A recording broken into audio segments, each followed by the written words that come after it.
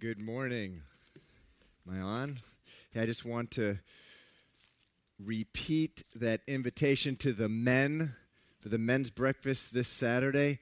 John Eastwood, he and his wife Brenda have been friends with Stephanie and I over the years, being a Calvary Chapel pastor here in New England. And his church in Southbury is right near Sandy Hook. And he and his church have been there.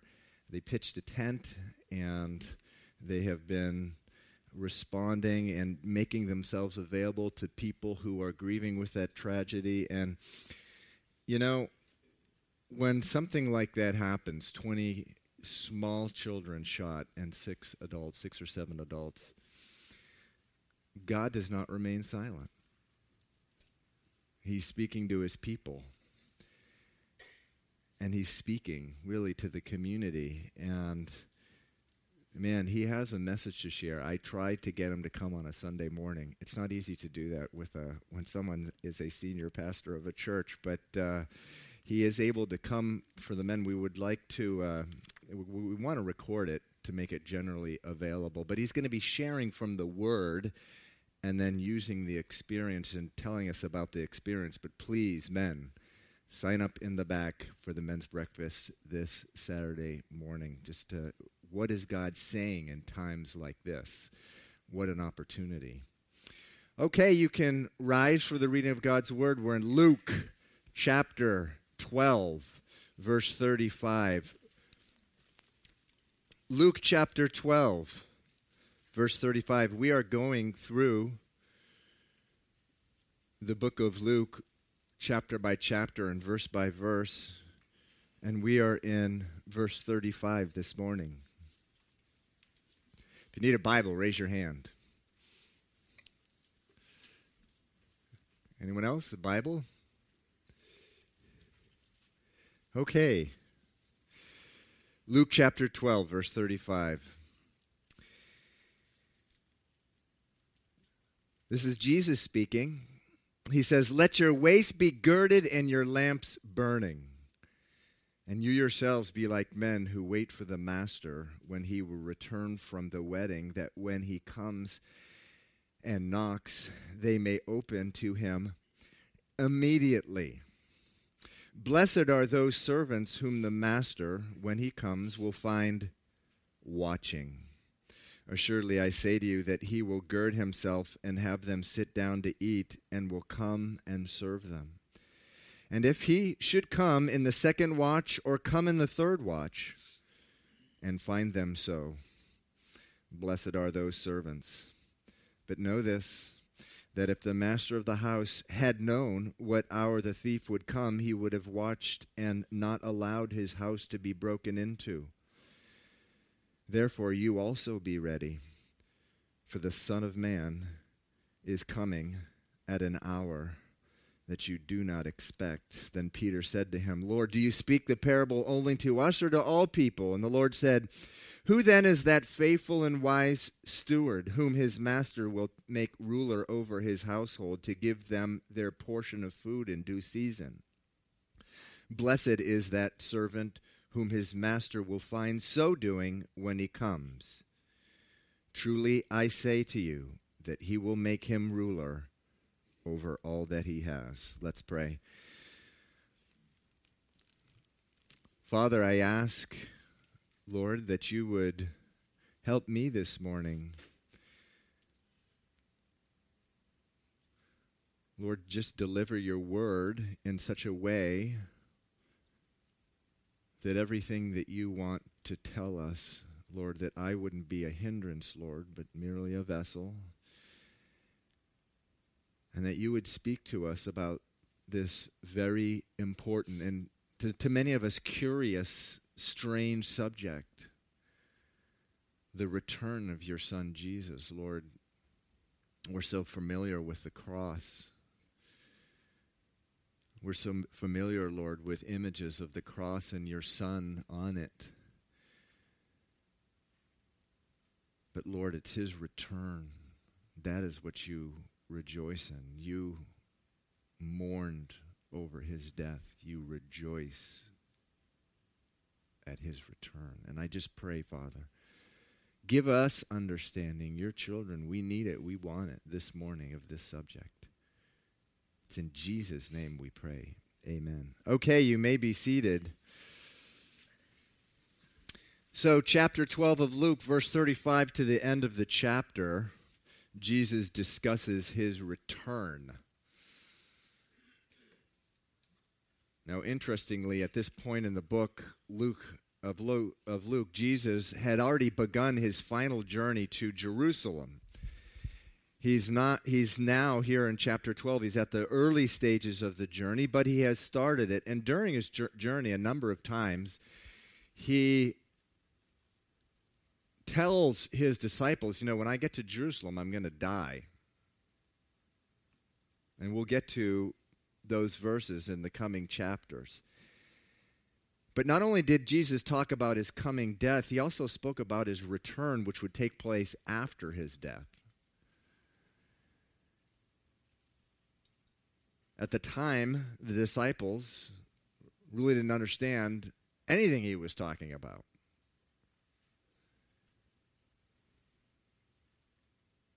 But actually, Jesus, he talked more about his return than he did about his death.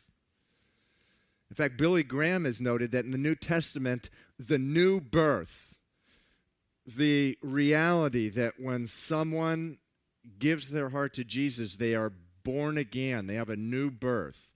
That teaching is mentioned 7 times in 7 verses, actually, are dedicated to that teaching in the New Testament. There are about 20 verses that talk about repentance and faith, meaning that when you come to Jesus, you need to repent, meaning you need to do a U-turn in your heart. Think about a driver just totally going in the wrong direction and then realizing, I'm going in the wrong direction. I need to do a U-turn. And that's what repentance is. That's what we do when we come to Jesus. 20 verses about about repentance and faith. 70 to 80 verses in the New Testament about baptism, either about spiritual baptism or a water baptism. 70 verses. 70 to 80. But the second coming of Christ, over 300. Now, for some of us, that's pretty amazing. I grew up in churches, actually, that did not teach the Word of God or even believe it, and those kind of subjects were never mentioned. I never heard them mentioned growing up. I think they were, to folks who don't believe in the Bible, which amazingly, increasingly, pastors and priests in churches don't believe in it. That kind of stuff, it kind of sounds like a fable or a myth, and they don't talk about it. But Jesus talked about it repeatedly throughout his stay and repeatedly in his final journey to Jerusalem. He said, I am going to come back. 300 times about the second coming of Christ.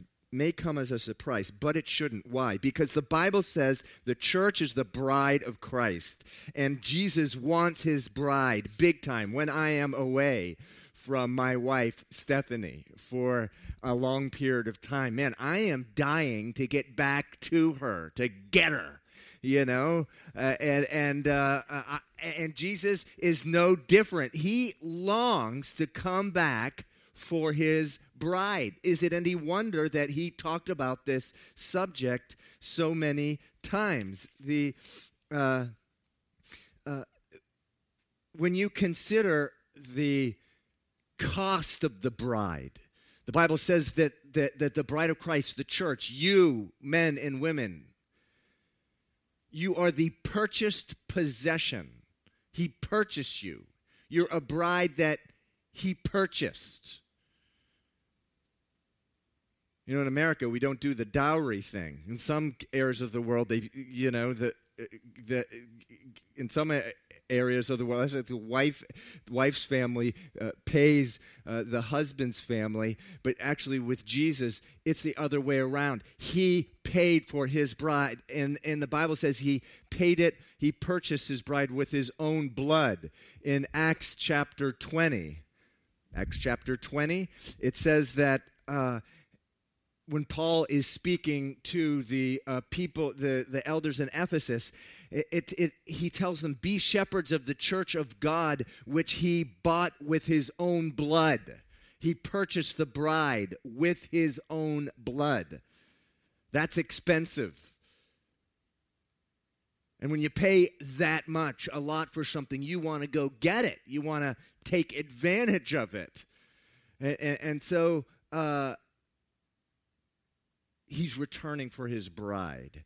One of the most beautiful verses in the Bible about Jesus returning to get his bride is in John 14:3. Do we have John 14:3? It says this, 14:2 and 3. Jesus says, in my Father's house are many rooms. If it were not so, I would have told you. He says, I am going there to prepare a place for you, and if I go and prepare a place for you, I will come back and take you to be with me, that you also may be where I am. He's coming back. He's been preparing a room for you. Think of a husband that has been working nonstop to build a home for his bride.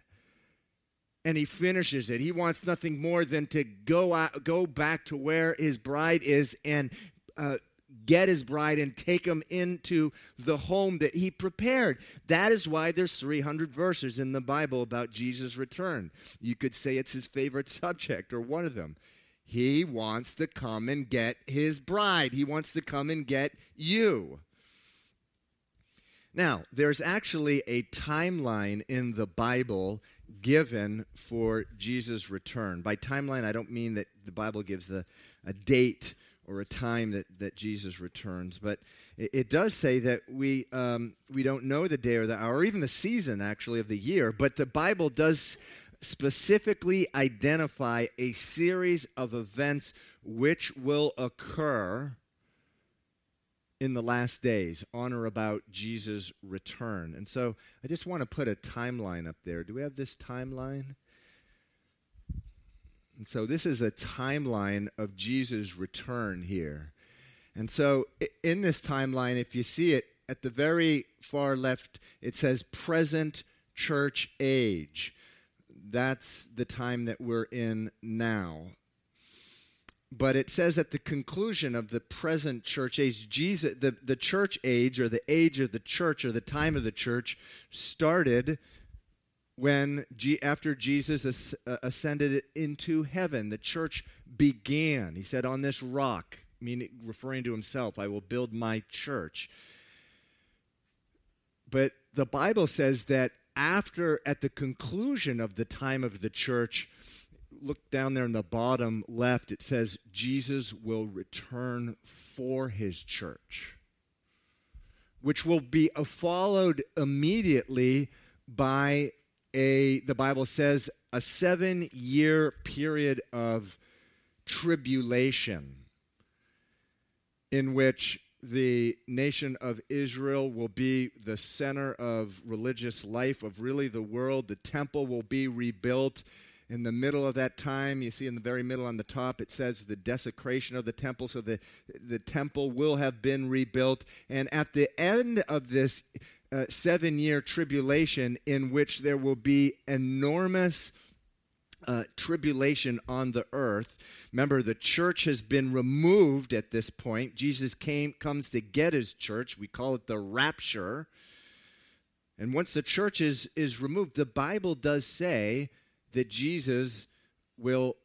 that God will pour out his wrath in a 7-year period of tribulation. And at the end of that 7-year, Jesus will return actually to be on the earth and establish his kingdom. Now, after that, the Bible says there is a millennial reign, with Jesus reigning as king on the earth, after which the top right-hand side, there's a final judgment, and there's a new heavens and a new earth. This is the timeline of Jesus' return. First, he comes to get his church. Then, 7 years later, he comes on earth to establish his kingdom and really judge the earth. The book club is going through a book called Daniel's Prophecy of 70 Weeks. It goes into many of this in great detail, although it's a very short book. It's about 70 pages. Wow. 70-page book here. And if you're interested, I think they're, what did I hear, February 3rd or Monday, first Monday in February, something like that. They'll be going over this book, and it's really important that we do understand these things because, well, we'll get into them now. God wants us to be looking to Jesus' return. So with that, let's get back into the verses. It says, beginning in verse 35 there, Jesus says, in light of his return, he says, let your waist be girded and your lamp burning. Let your waist be girded and your lamps burning. And you yourselves be like men, verse 36, who wait for their master when he will return from the wedding, that when he comes and knocks, they may open to him immediately. Now, the verses from here on out, the rest of the chapter, have some very difficult passages, and I want to try to make things as clear as possible. And you know, this is one of the beauties of the Word of God, especially when he begins speaking in parables. They are difficult, and they're intended that way, because if it was always spoon-fed to us, we wouldn't seek the Lord. And one of the wonderful things we do when we get into the Word of God is really seek Him and pray, Lord, this seems crazy. What is this? And I want to try to make things as clear as possible, but let's start with verse 35. It says, let your waist be girded and your lamps and your lamps burning. Now, what on earth does that mean? Let your waist be girded. Ay, ay, ay. Okay, well, get ready for this. I have a picture of it. This is a picture of some men with their waist girded. Now, some of you, you're weirded out right now. You're like, I came to church, and the pastor's putting up pictures of half-naked men. But they're not, well, they are sort of half-naked, I suppose. But this is what it looks like. And actually, this is a picture of Levite workers, temple workers, getting ceremonially washed prior to their work in the temple. This is an Old Testament thing. And their waists are girded, meaning their robes are pulled up and sort of tied around their mid-side. You couldn't do work when you had the robe flowing down to at your ankles. You'd be, doing stuff like this, tripping over your robe. And so that's what it looks like. You can take it off before, you can put that down before people freak out too much. But that's what he means by this, let your waist be girded. In our 2013 language, we say, let your sleeves remain rolled up. It's that kind of thing. Let your lamps burn, and your lamps burning. The Bible says that when we give our lives to Christ, we receive the Holy Spirit. And the Holy Spirit in the Bible, there's a symbol for it, and that's oil. So remember, at this time, they only had oil lamps. So the lamps were lit by oil. So let your lamps burn, meaning let the Holy Spirit be active in your life. Let your waist be girded, meaning really what he's saying here is go about faithfully doing whatever God has called you to do. There's another translation of this verse, Luke 12:34. It's the Good News translation. The Living Translation has a similar one. It says, be ready for whatever comes, dress for action, and with your lamps lit. So the idea here is, Jesus in the preceding verses in this chapter, in chapter 12, he has been talking about things. In verse 1, he talked about hypocrisy, religious hypocrisy, being a spiritual fake. He said, don't do that. And then he moves from hypocrisy to covetousness. that which is in us, which always wants more than what God has for us. We're never content. I always want that person's this and that other person's that and that job and that woman and this bank account. That's just living as a lifestyle of covetousness. And he warns against that. And then he warns later on in this same chapter, in chapter 12, against worry. Talking about worry and anxiety. Verse 22, do not worry about your life, what you will eat, or about what you put on. Life is more than food, your body's more than clothing. So then here, Jesus says in verse 35, let your waist be girded and your lamps burning, meaning continually, let go of that stuff, which we're all subject to. All of us in our flesh, we're hypocrites, we covet, and we worry and fear. Just let go of that. Gird up your waist, meaning just continue faithfully in whatever calling that God has put on your life, and keep your lamps burning. Just rely upon the Lord and allow the Holy Spirit to work in your life. And so why? Why is he saying this? Because I'm coming back, and how wonderful it will be if the bride is prepared for the groom. Now, verse 36 is a little confusing because in this verse, the church here, or Christians, are referred to as servants and not as the bride. In other places, the church is referred to as the bride. Here, they're referred to as servants, and the master, referring to Jesus, is actually returning from the wedding. But really, it's the very same application. Jesus is saying, be ready, and how wonderful it will be when a servant is fully prepared when the master returns. Again, in verse 36, you yourselves be like men and women who wait for their master when he will return from the wedding, that when he comes and knocks, they may open to him immediately. Verse 37, blessed are those servants whom the master, when he comes, will find watching. Now, this is a verse used frequently in the New Testament. Watch. Jesus says in another place in the gospel, pray always and watch. What does watch mean? Well, it means living ever with the expectation of Jesus' imminent or soon return. That's what watch means. Living with the expectation that he's coming back, and he is coming back soon, watching. In a sense, again, it does say that Jesus is going to come in like manner that he left. And when he left in Acts chapter 1, he was literally taken up into the clouds. And there were a couple angels there, and as people were marveling at what they saw, the angel says, why are you gazing up like this? He's going to return in like manner, in the same manner. Watching is, in a sense, it's watching.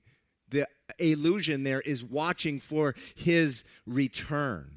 And so it's really, really interesting that if you look throughout the New Testament, the apostles, the servants of God, they lived under an expectation that Jesus, our bridegroom, was going to come at any moment. And so let me put up a couple verses, a number of verses here. First, the Apostle Paul, writing to the Philippians in chapter 4. He said, this is the Apostle Paul speaking, and he's saying, let your gentleness be known to all men, the Lord is at hand. Meaning the Lord he's going to come, and he's about to come, and he's coming soon. Peter, the Apostle Peter, in 1 Peter 4:7, it says, but the end of all things is at hand. Therefore, be serious and watchful in your prayers. Same thing. Peter believed that Jesus was about to come. James, the brother of Jesus, says this, you also be patient. Establish your heart, for the coming of the Lord is at hand. It's about to happen. John, the Apostle John, little children, it is the last hour. And Hebrews, we're not sure who wrote the book of Hebrews. Some people think it's the Apostle Paul. Many others don't, say, well, you really don't know for sure. But whoever the writer was, let's read what they thought. Let us not give up meeting together, as some are in the habit of doing, meaning we need to meet as a church every week. You need to do that. Some are in the habit of not doing that and thinking they can go on it on their own. Don't you do that, he is saying. But let us encourage one another, and all the more as you see the day approaching. So they were looking and they were seeing the coming of Christ approaching. This is a remarkable thing. The Apostle Paul, the Apostle Peter, John, James, the brother of Jesus, and the writer of Hebrews all expected Jesus to come soon. So the Lord, by his Spirit, seems to have put in all these men's hearts the expectation that he was coming soon. And the Holy Spirit appears to have been doing the same thing in men's and women's heart ever since. That Jesus is coming soon.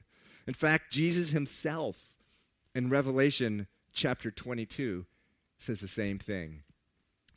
Yes, I'm coming soon. That's what you call clarity. And so what are we supposed to make of this? We're living in the year 2000. And Jesus hasn't come. What are we supposed to make of this? Because Jesus didn't return during Paul's day or Peter's day or John or James or writer of the book of Hebrews. Nor did he return soon after their day or after the book of Revelation was written. So obviously they were wrong, right? Well, no. Not from God's perspective. 2 Peter 3:3 says this, know this, that scoffers will come in the last day, walking according to their own lusts, saying, where is the promise of his coming? So what Peter's saying in 2 Peter is that there's going to be people in the last day saying, you see, it's 2,000 years, and he's not here yet. That's a joke. He continues on in 2 Peter chapter 3. He says, but beloved, do not forget this one thing, that with the Lord 1 day is as 1,000 years, and 1,000 years as 1 day. The Lord is not slow or slack concerning his promise, as some count slackness, but he is long-suffering toward us, not willing that any should perish, but that all should come to repentance. In other words, the reason God is waiting is because if he had come last year, there's a few of you in this room who were not saved yet and who would not have been taken. So from God's perspective, Jesus' return has always been imminent, right around the corner, just about to happen. And so it's a work of God that does by his Spirit in the lives of believers and those who love and follow him. He puts an expectation that he's going to come really, really soon. And I know it seems a little odd because, wow, we're reading about apostles saying it was going to happen soon and it didn't. And so what are we supposed to make of that? Does the Bible have mistakes? No. The Bible is God-breathed, the Bible says, 2 Timothy. But God just does this work in our hearts that wow, he's about to come back soon. And in 1 John, it says, and those who have this hope purify their heart. There's a purifying effect that it has on them. Now, I got to tell you, this is not an easy message for me to give. Because I have a confession to make. I fall short in this area. I long for Jesus' return. My wife and I, together, we sometimes just moan, Jesus, would you please come? I long for his return. But I got to tell you, I don't wake up expecting for him to return.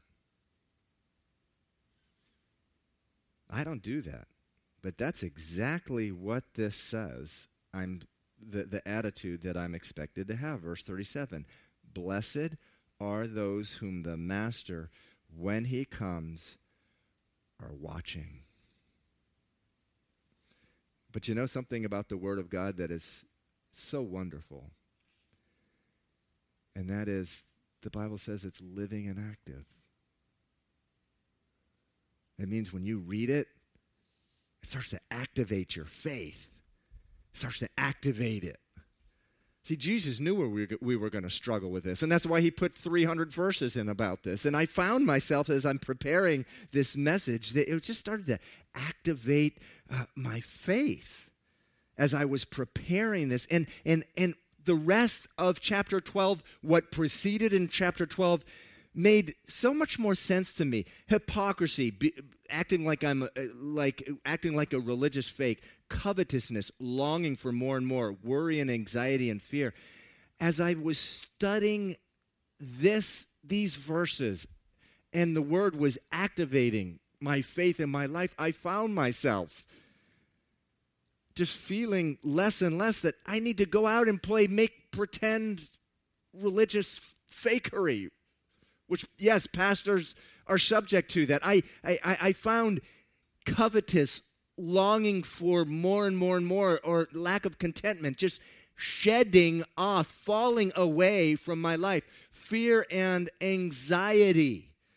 The last few weeks, there's been this issue just buzzing about me, not going away. I did this a few weeks ago.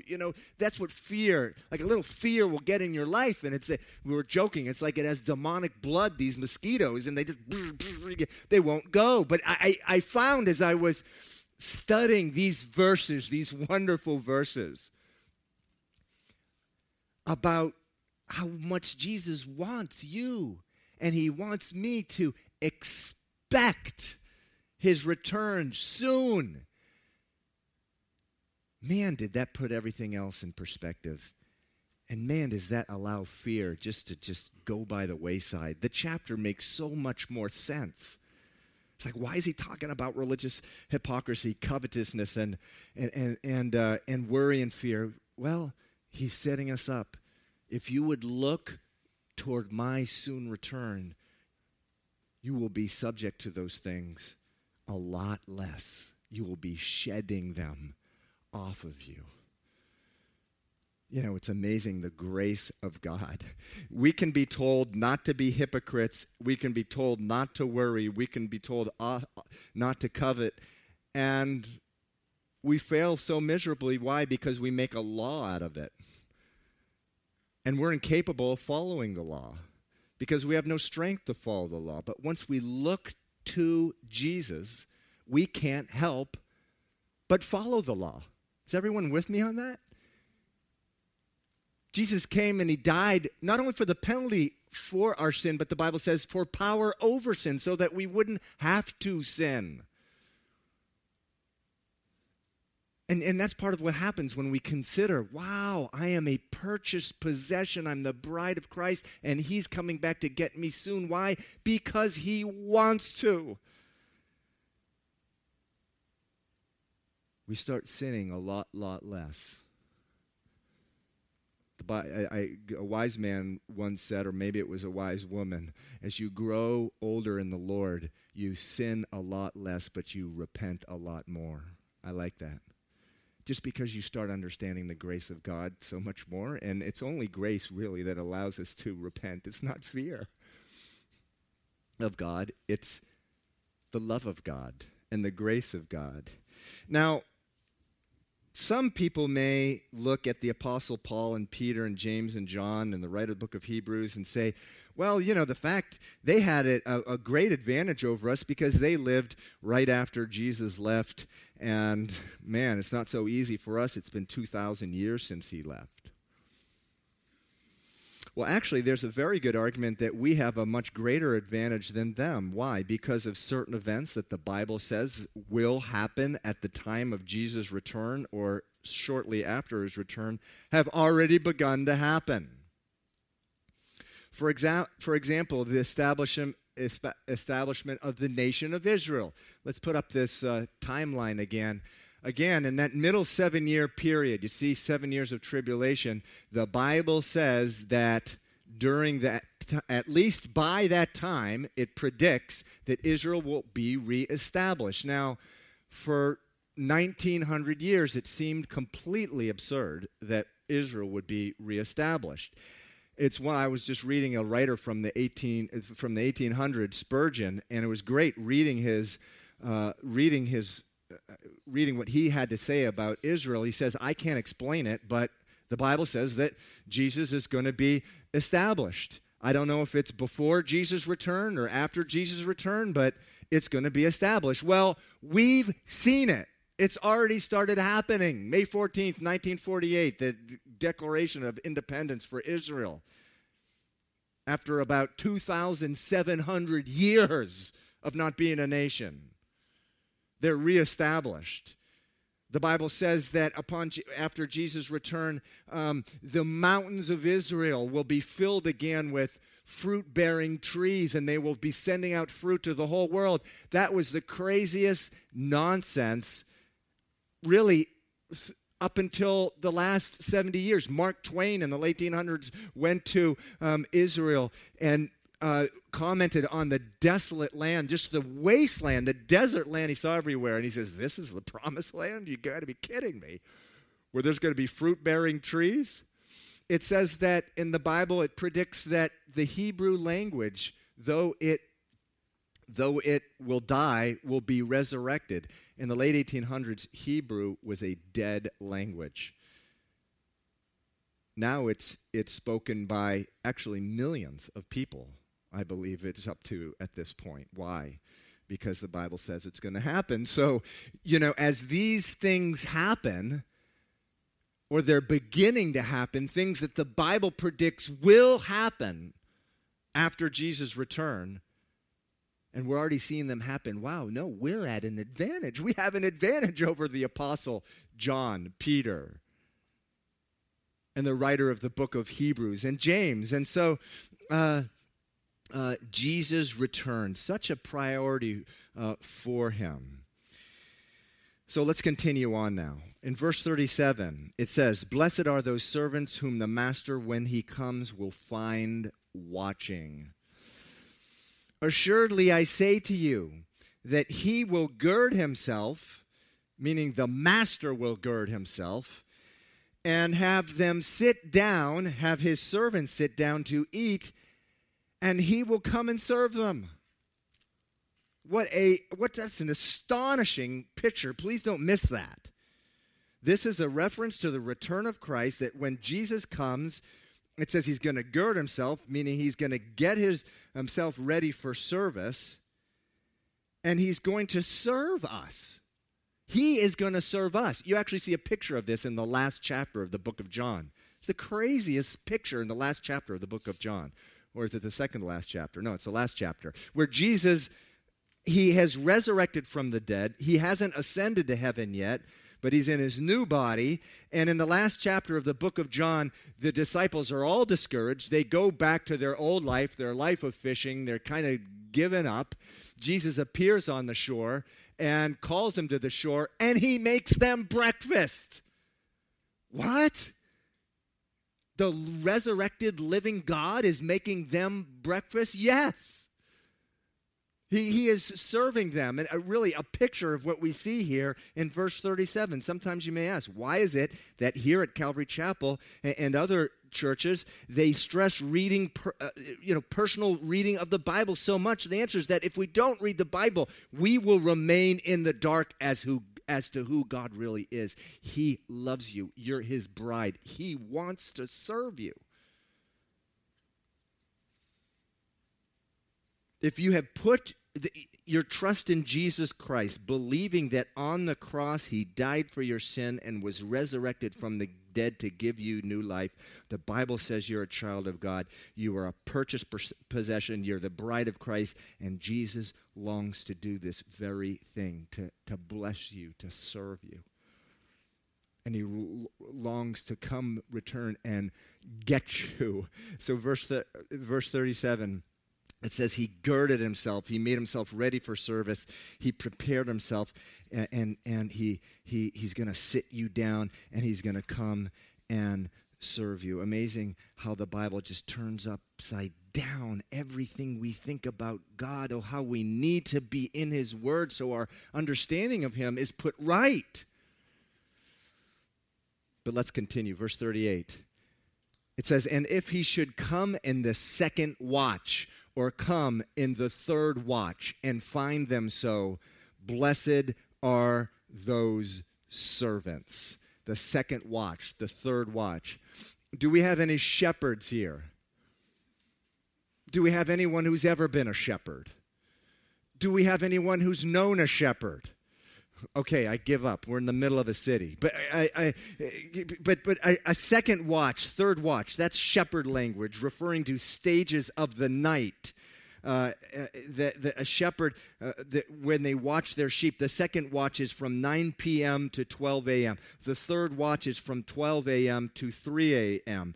I love this reference to the second watch and the third watch, where Jesus says they'll be blessed whether it's the second watch that Jesus returns or the third watch, they will be blessed. Because so often, a man or woman or child, they hear about Jesus and they pray a sinner's prayer or something, and they ask Jesus in their life, but then they go out and are immediately drawn into whatever it is that is going on in their life that pertains to the stage of life that they're in. So sometimes they're in stage one, the teenage years. Oh yeah, I pray to Jesus, but keeping my waist girded and my lamp burning, not now. That's not what teenagers do. They don't do that. They go out and do things that every other teenager is doing. Stage two, I'm in college, I'm in graduate school. I'll get those over with. Then I'll get my waist girded and light my lamp. Stage three, well, I just started work, and I've got to get in the groove of my career. Not now. Stage four, well, I got married, and my kids are on the way, or my kids are here. I got to get all that right. Then I will get my waist girded and begin to do the lighting of the lamp thing. No. Stop that. That's simply not what a follower of Jesus does. The Bible says that a mark of a person who has been born again, who has entered into a relationship with the living God, who's done a U-turn and given their life to Christ, is that slowly but surely and gradually, their lamp will begin burning brighter and brighter and brighter. I was just reading in World Magazine an interview about Joni Eareckson Tada. So you guys don't know shepherds. Has anyone heard of her? Okay, a lot of people have heard of Joni Eareckson Tada.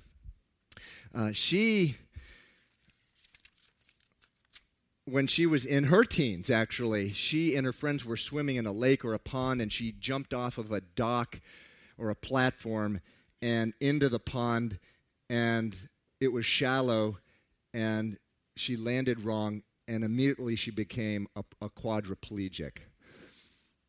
And she's been like that for 45 years. And she was just floating in the water, dying and drowning because she couldn't move her arms or legs. And the night before, she had bleached her hair blonde. If she hadn't done that, she would have died. Because someone said, what's that white thing in the water? It was her head. And they went and pulled her out. And she's been a quadriplegic ever since. And the Lord has used her. Hundreds and thousands of people, of men and women, have been touched by her life and really impacted by her. There's an interview of her. Does depression, so the editor asked her this question, does depression still ensnare you at times? Are you happy? She says, I make myself happy. I make myself sing because I have to. The alternative is too frightening. My girlfriends will tell you in the morning when I wake up, I know they'll be coming. Her girlfriends are the ones who take care of her. I know they'll be coming into my bedroom to give me a bed bath, to do my toileting routines, pull up my pants, put me in the wheelchair, feed me breakfast, push me out the front door. I lie there thinking, oh God, I can't face this. I'm so tired of this. My hip is killing me. I'm so weary. I don't know how I'm going to make it to lunchtime. I have no energy for the day. God, I can't be a quadriplegic, but I can do all things through Christ who strengthens me. So God, I have no smile for these girlfriends, but can I please borrow your smile? I need it desperately, and I need you. And it says that she begins to sing. And then the editor says, well, who do you think, Johnny, are the handicapped? So she's asking her, who are the handicapped? She says maybe that really the handicapped people are the ones who wake up in the morning, hit the alarm, take a quick shower, scarf down breakfast, give God a speedy tip of a hat of a quiet time, and then zoom out the door on automatic cruise control like, I accepted you as my Savior, Jesus, way back when. I put my sins on the counter in exchange for an asbestos-lined soul. I got this Christian thing figured out. I'll check in with you now and then, but I can pretty much do it on my own. God says, if you live this way, he is against you. James 4:6, he is against the proud. In other words, that does not describe a Christian life. And if you're going through stage 1, stage 2, stage 3, stage 4 like that, you ain't a Christian. That's what she's saying. That's what the Bible teaches. And then he says, well, who are the humble? The humble are the people who wake up in the morning knowing they can't do this thing called life without divine help of the Savior. That makes my disability an advantage. I'm so blessed it forces me into the arms of Christ every single morning. That is what Jesus is referring to by the watches. Are we growing in Christ? The Bible says that God foreknew us in Romans chapter 11. And those whom he foreknew, he chose. And those who he chose, he justified. And those who he justified, he transforms them into the likeness of Christ. Meaning over time, our light will burn more and more. And through the stages of life, we won't get things perfect. We will fall on our face so many times in every stage of life. Teenage years, young adult, married, kids, whatever. We will fall flat on our face. But the Bible says the righteous falls 7 times, but every time he gets up. So verse 38 again. And if he should come in the second watch or come in the third watch and find them so, blessed are those servants. But know this, that if the master of the house had known what hour the thief would come, he would have watched and not allowed his house to be broken into. Therefore, you also be ready, for the Son of Man is coming at an hour that you do not expect.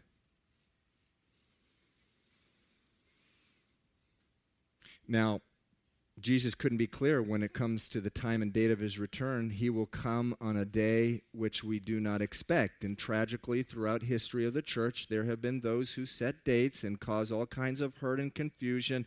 There was some guy last year, what was it, May 20th or something like that, 2012. He was a false prophet. Jesus specifically warns us in the Gospels, in the Bible, that in the last days, this very thing would happen. Read Matthew 24:23. Jesus says, in those days, if any one of you says, look, the Christ, or there, he's coming, do not believe it.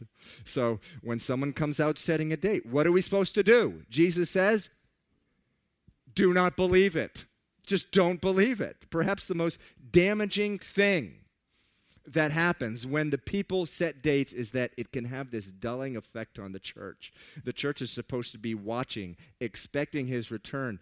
If it is not careful, these false prophets out there, they will be dulling their watch.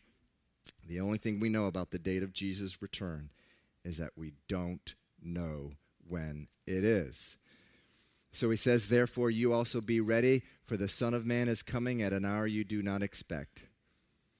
Verse 41 says, Then Peter said to him, Lord, do you speak this parable only to us or to all people?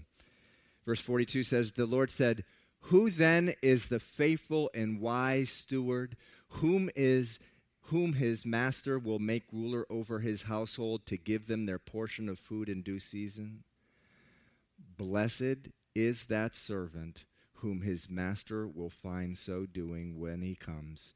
Truly I say to you that he will make him ruler over all that he has. So I just want to conclude with that verse. It's a picture of heaven, by the way, and we'll see this a lot more in the Bible, that in the Gospels, in the book of Luke, that a picture of heaven or a glimpse of the millennial reign when Jesus establishes his kingdom. There's this thing about if we're doing what Jesus has called us to do, verse 44 says, he'll give us a similar role, except in a greater way, in a more robust way, in a more exciting way when he returns. Either in heaven or on earth. He's giving us this glimpse, this little picture into heaven. The Apostle Paul said he went into heaven, but he saw things that were unspeakable, that were unexplainable. And here we just get a little glimpse of that, but that's going to happen. But the picture up to now has been the picture of what's going to happen when Jesus returns for his bride. If we can get the picture, can we get Jesus' timeline again? The next verses, the next 10 or 11 verses, which we will go into next week, they're going to be, so up to now, we've been talking about bottom left-hand corner. The right-hand corner, Jesus returns to establish his kingdom. He's going to come first to judge the earth. And just to get a glimpse of it, look at verse 49. It says, I came to send fire on the earth, and how I wish it were already kindled. When you look out on the world and see unspeakable wickedness, and governments even legalizing and promoting wickedness, God's not happy. But the Bible says he suffers long and he waits, not wishing that anyone would perish is what the Bible says. In the meantime, what are we supposed to do? Verse 35, let your waist be girded and your lamps burning. Now you may say, well, look, there was a time in my life that, yeah, I had my waist girded and my lamp burning. But you know something? I have been just wasting my life. And I'm reading a lot of things here that are getting me a little fearful. Actually, in verse 45, he goes on, he starts talking about people who actually are not children of God, but he's like, but if that servant says in his heart, my master is delaying his coming, and begins to beat the male and female servants and do eat and drink and be drunk, the master of that servant will come on a day when he does not look for it, and at an hour when he is not aware, and he will cut him in two and appoint him in his portion with the unbelievers. This is the judgment of unbelievers. It's a reference to. But you may be, wow, I have been, that's really scary to me. And the other day, you may say, there's actually a bumper sticker out there that says, Jesus is coming back, and he's really mad. Has anyone ever seen that? Well, the thing is, that is absolutely not the case when it comes to his first return, when he returns for his church. Absolutely is not the case. You are a purchased possession. The fact you may have fallen so badly on your face does not change that. But I will tell you this. If you are in this room and you are living a secret or a public life in outright rebellion to God, and you are a child of God and you know that you are wrong, let me tell you what the heart of God says. Another great verse about the heart of God. And I'm cheating a little because tonight we're actually going to be going over this verse in Ezekiel. But Ezekiel says this about you. If that describes you and you're in this life, it says, I am crushed by their adulterous heart, which has departed from me. He's crushed by it. He purchased you with his blood. He is crushed. He is weeping over that in your life. That's how much he loves you. And if you take anything away from the sermon, take this away. When he returns, if you remain in that life, you may be ashamed at his coming, but he won't be ashamed. You're his bride. The Bible says as soon as you accept Jesus into your life, God makes you perfect, holy and blameless before him. And that he longs to bring you and return to get you and to bring you into heaven and for you to participate in what the Bible calls the marriage supper of the Lamb, where he wants to bless you and serve you. But I hope that you take away from this message today, if you're a child of God living in that life, oh man, just accept the grace of God. The Bible says he gives you a blank sheet every single day. You can begin with a blank sheet, and whatever happened yesterday or last month or 5 years in the past is gone. He gives you a blank sheet for today. Come to just start running hard after the Lord again.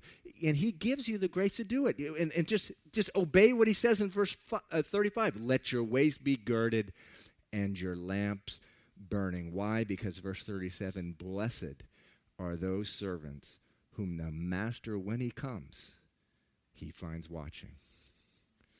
Okay, to be continued next week. We'll call the worship team up now, and also if you have been called to pray, if you can just stand up in the corners over here praying. If your heart has been stirring, something has stirred in your heart while I've been speaking up here, and you just like to pray with a brother, sister, the worship team's going to come up, and during this last worship song, just come up and pray. Or if you want to wait till after the worship song as well, just come up. There'll be people up here to pray. It's a wonderful thing just to be able to bring our life and have brothers and sisters just come alongside of us and pray and just be vulnerable to one another. So why don't you stand? I'll close in prayer and the worship team will begin. Father, we just thank you for this wonderful message of grace and this wonderful message of how much you love us. Lord, you want to return for your bride. You want to return for your bride, Lord, and there's nothing you want more than to come and get us, Lord. 300 verses, over 300 verses, Lord, you've given us. Lord, may our faith this morning be activated. I pray that you just continue to do that. Lord, I have a confession to make, Lord. I am so sorry in this area. And Lord, I just pray for myself and on behalf of anyone else who agrees, Lord, please, by your Spirit, activate our faith, that we would watch, long for your return, that we would shed off of us religious hypocrisy, covetousness, worry, anxiety, fear, Lord. Just preoccupied with one thing, you, Lord Jesus, following you and your return. I pray this in Jesus' name. Amen.